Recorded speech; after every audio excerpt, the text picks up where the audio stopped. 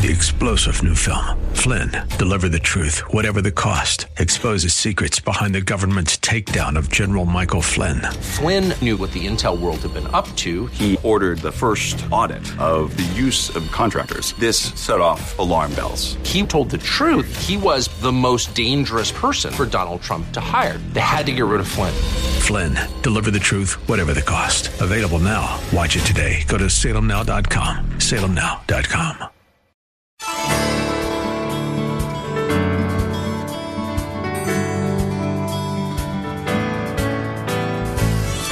Hello and welcome as we lift up Jesus with Pastor Dudley Rutherford.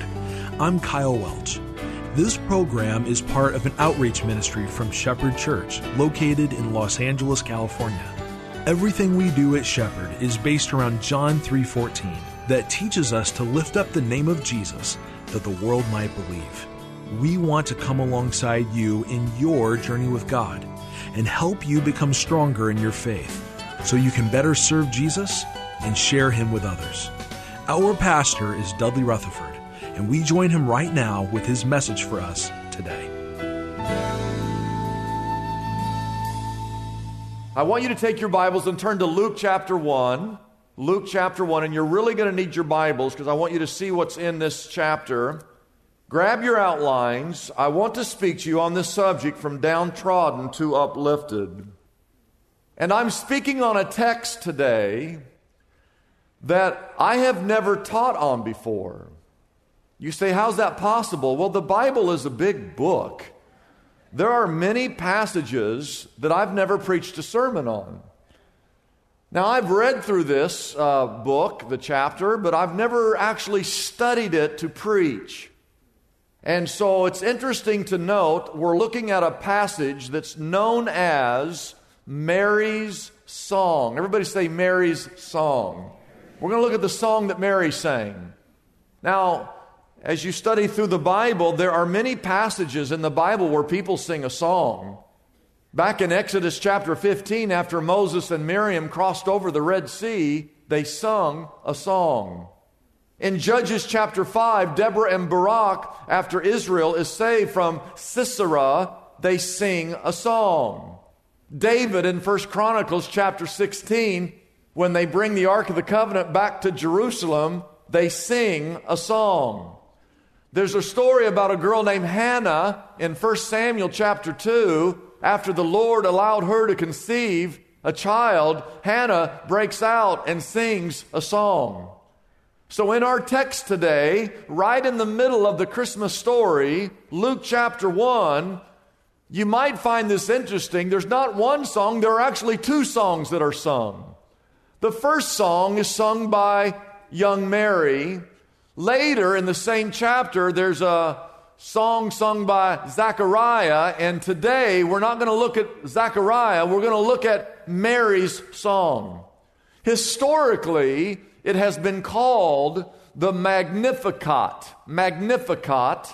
which is one of the most often sung ancient hymns over the last 2,000 years.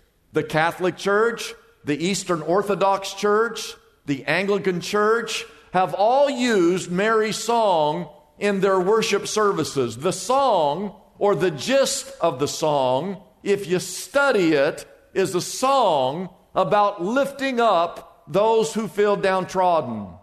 It speaks, as we looked at 2 weeks ago, to a period of time, historically, where the Jews felt forsaken. The corrupt Roman government is in control at the time. God has been silent for 400 years. The temple is basically a flea market instead of a worship center. God's presence was lacking. Religion had become a ritual. And it was in this atmosphere that God does the impossible. He chooses a simple teenager from an insignificant town called Nazareth, which its population at that time, at best, was about 1,000 people, in an unclean portion of the Holy Land called Galilee. And whatever makes this even more difficult is at this time, to a degree that many of us are not aware of, it was a man's world back in those days. So if anyone was going to bring a message of hope, the very last person that you would ever pick would be an impoverished Jewish teenage girl from unclean Galilee. But that's exactly who God chose. And when He chose Mary, in a sense, He's lifting up those who are downtrodden. He sees us in our fear and our sadness. And when He sends this gift, His Son, called Jesus, into our world, He's offering up hope to the hopeless. He's giving strength to the weak. He's giving encouragement to those who are brokenhearted. And all God's people said, amen. I want to reset. Everybody say the word reset. I want to reset the scene in order for you to see the background or the context of this song being sung.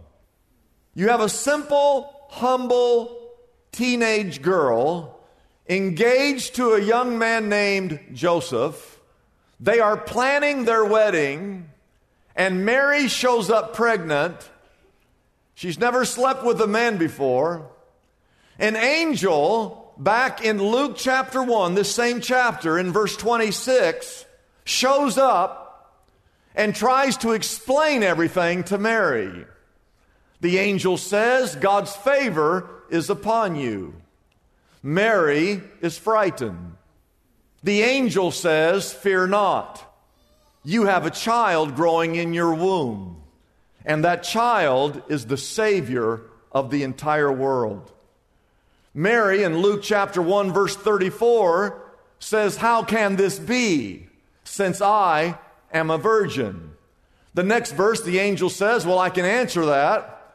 The way this can be is because God's Holy Spirit has overshadowed you, and your child is actually the Son of the living God. The angel can sense the disbelief in Mary and tells Mary, don't doubt God. The angel says in verse 37, all things are possible with God. And then the angel says there's one more little tidbit of information. Even, and this just kind of comes out of left field, even your cousin Elizabeth is going to have a child in her old age. The angel says that, and then Mary's, what's Elizabeth got to do with any of this? Mary, although young and although scared, although a virgin with child, she had to have 1,000 questions going through her mind. And yet she says in Luke 1 verse 38, I am the Lord's servant. May it be to me as you have said. And then the angel did something. Usually we just skip right over it. After Mary says, as you say, the Bible says that the angel did what? The angel left her. So Mary goes from this supernatural encounter and discussion with an angelic being to dead silence. And she has to be thinking, now what am I going to do? I'm pregnant, I'm a virgin, I'm engaged, Joseph's not going to believe me, my family's not going to believe me, no one's going to believe me. What am I going to do? And then Mary says, I know what I'm going to do. I'm going to go see my cousin Elizabeth. Because maybe Elizabeth can help me figure all this out. The angel did mention her name. So if you look at Luke chapter 1, verse 39, look what the Bible says that Mary did right after this encounter. She went on a road trip. And she went up into what's called the hill country of Judea, where Elizabeth lived. And as she makes that journey, if you really read the story, she finally gets to Elizabeth's house. As she walks through the front door, Mary says hello, and before Mary can get the word hello out of her mouth, Elizabeth, her cousin, confirms everything the angel had said to Mary, because the first words, Luke 1 verse 42, in a loud voice, Elizabeth exclaimed, blessed are you among women, and blessed is the child you will bear. First words out of her mouth to Mary. This is like a woman's intuition coupled with the divine anointing of the Holy Spirit of God. And Mary now knows, and it's all true, what the angel had told her. And so then Mary burst out in song. That's how we get to this song. There's three things about this song. Number one, write this down. In spite of all of Mary's problems, and in spite of all the problems going on around the entire world, Mary recognizes how blessed she was, and she recognizes where those blessings come from. Amen? All this stuff going on, yet she knows how blessed she is and where those blessings come from. I want to read the first few verses of this song. The Bible says in Luke 1, verse 46, and Mary said, my soul glorifies the Lord, and my spirit rejoices in God, my Savior. Verse 48, for he has been mindful of the humble state of his servant. And from now on, generations will call me blessed. For the Mighty One has done great things for me. Holy is his name. Now I want you to note this, write this down. The first thing that she does, she chooses to magnify the Lord. She says, my soul. What is that? That is everything in her. That's everything in her chooses to glorify. That word means magnify. Everything within her, her soul glorifies the Lord. That's true worship. Worship is something that just bursts out of you. Worship is for many of us, here's what we think worship is. Worship is when you come to church about 3 or 4 or 5 minutes late, and someone says, everybody stand up. So everybody stands up, sing verse 1, sing verse 2, sing verse 3. Everybody sit down. We do communion. We're going to do an offering online. Everybody stand back up. We got one more song. Sing verse 1, sing verse 2, sing verse 3. Everybody sit down. We call that worship. But that's not worship.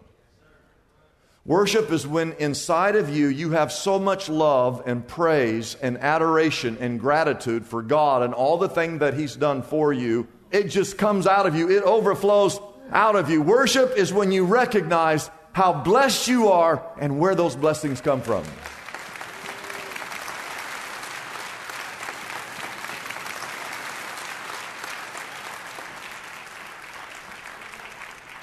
Even if you feel like I just got a few little things to be happy about or be blessed about. I mean, if you've only got a few blessings, your heart should be so full of joy, so full of song, so full of gratitude that you literally burst into praise. You burst into glorifying God. You can't help but magnify God. One of our greatest weaknesses and failures as Christians is that there can be 10 things in our life that are all amazing. And one thing goes wrong. And we forget about the 9 things that make us the most blessed and favored people on the face of this planet. And all we do is we look at the one thing that's wrong and complain and complain and complain and complain. The Bible says in Psalm 150, verse 6, let everything that have breath praise the Lord.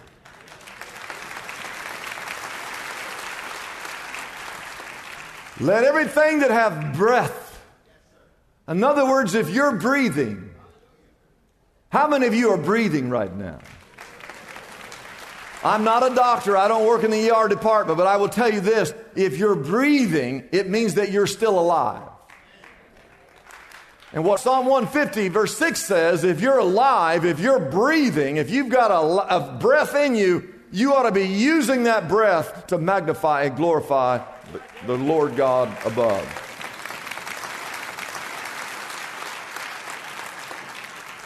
So she chooses to magnify God. Now watch the second thing that she does. This is very important for us. She moves all personal glory to the Lord God. Mary takes any praise that is thrown her way and throws it towards God.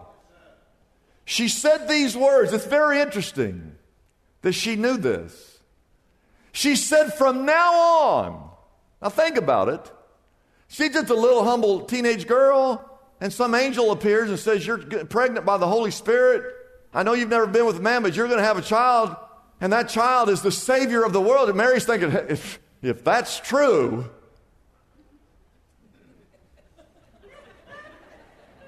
they're going to be talking about me for many, many generations, if that's true. So she says in this song, from now on, all generations will call me blessed. That's true, but then she takes all that praise and all that glory and she gives it over to God, for she says, for the mighty one has done great things for me. Holy is his name. She deflects all that praise over to God. And that one thought, that truth, is needed today. If there is anything good in your life, if there is anything good in your finances, if there's anything good in your health, if there's anything good in your family, and somebody says, you know, you're good at this, or you've got this, hey, good for you, you should deflect all that praise to God, because anything good in your life came from God.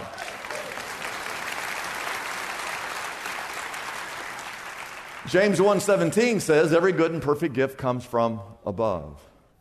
Mary, in her song of praise, is acknowledging anything good in her life comes from the mighty one. She chooses in the midst of this surprise, in the midst of her not fully understanding, and in the midst of her poverty, and in the midst of being a simple, unwed, pregnant girl where no one's going to believe her story and no one's going to trust her anymore, and in all likelihood she's going to be downtrodden in her culture, she chooses to acknowledge that any blessing in her life comes from God.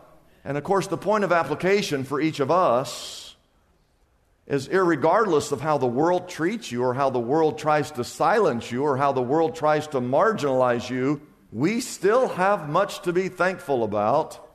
There are still many reasons for us to praise God today. There are many reasons for us to worship Him. Stop dwelling on your problems and start declaring your praise.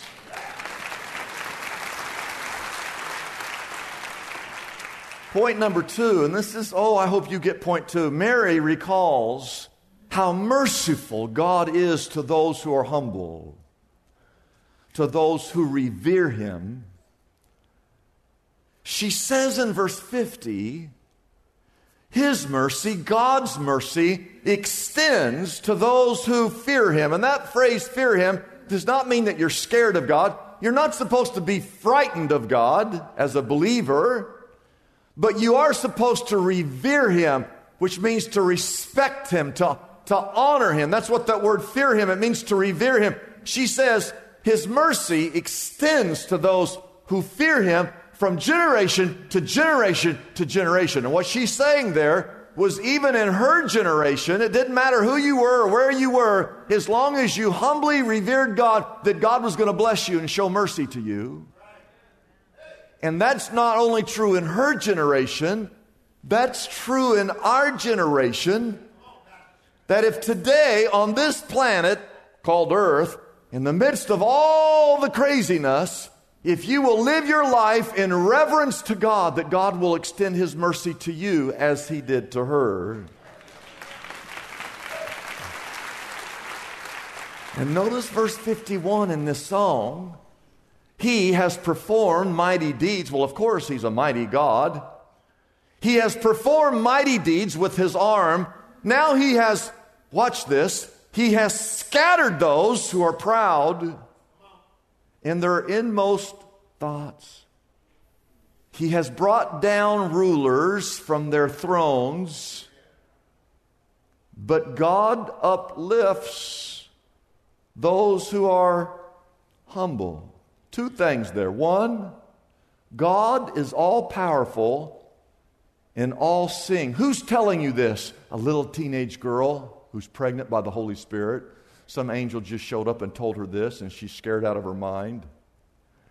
But this little girl knows that God sees all, that He knows all, God can do it all, and that God is more powerful than any king, that God is more powerful than any ruler, God is more powerful than any nation. And what is the context? Everybody say the word context. What is the context of all this? At this time, Rome is a superpower. Rome is conquering the world. It is the greatest power the world had ever seen. It is the greatest army the world has ever seen. It is the greatest city the world has ever seen. And on the other hand, you got this little teenage girl living in obscurity in an unclean part of a tiny nation. She's got no money. She's got no army. She's in the middle of nowhere. Nobody knows who she is.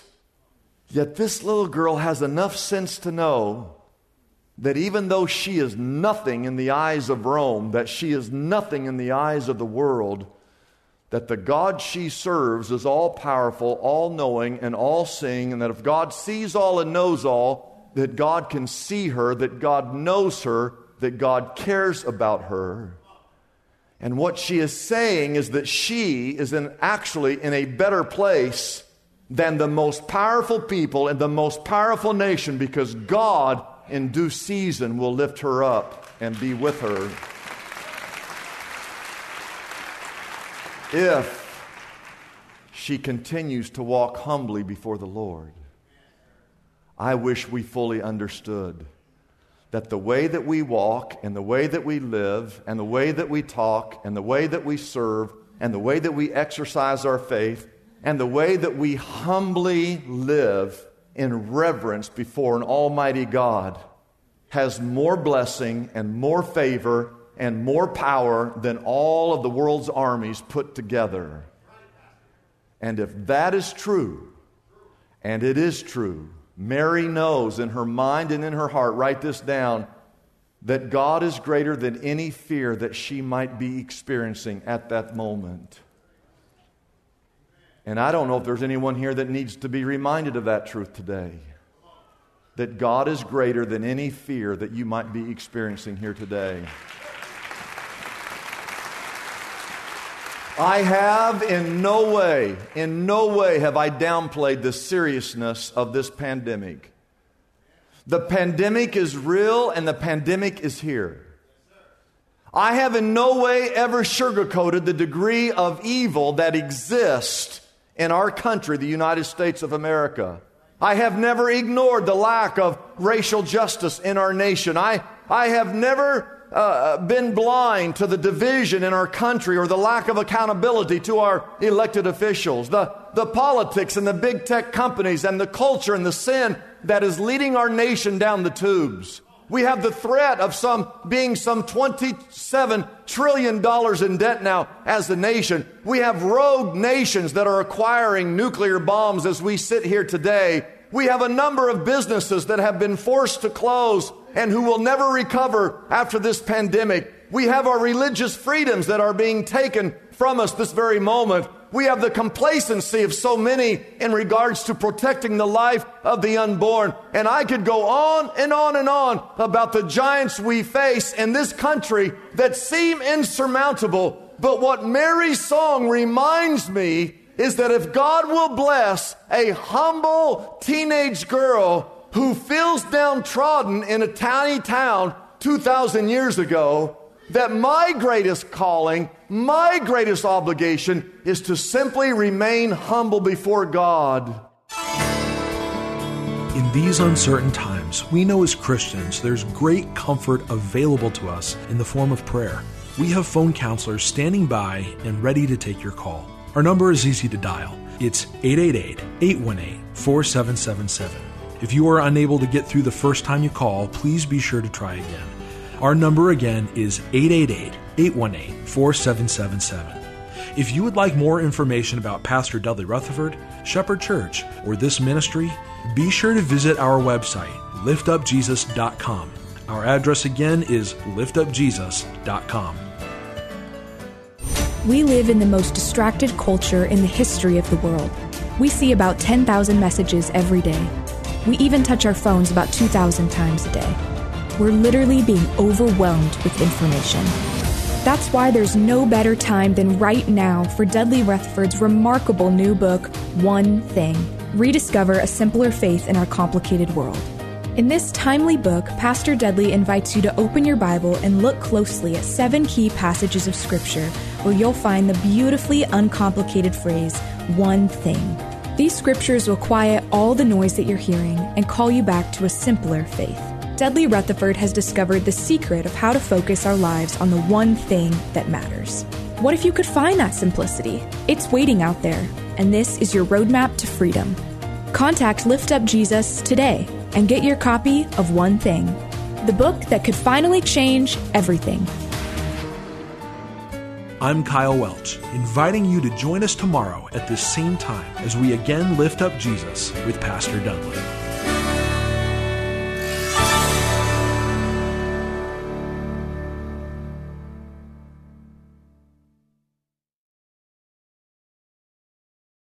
Three-star General Michael J. Flynn, head of the Pentagon Intelligence Agency, knew all the government's dirty secrets. He was one of the most respected generals in the military. Flynn knew what the intel world had been up to. He understood its funding. He ordered the first audit of the use of contractors. This set off alarm bells.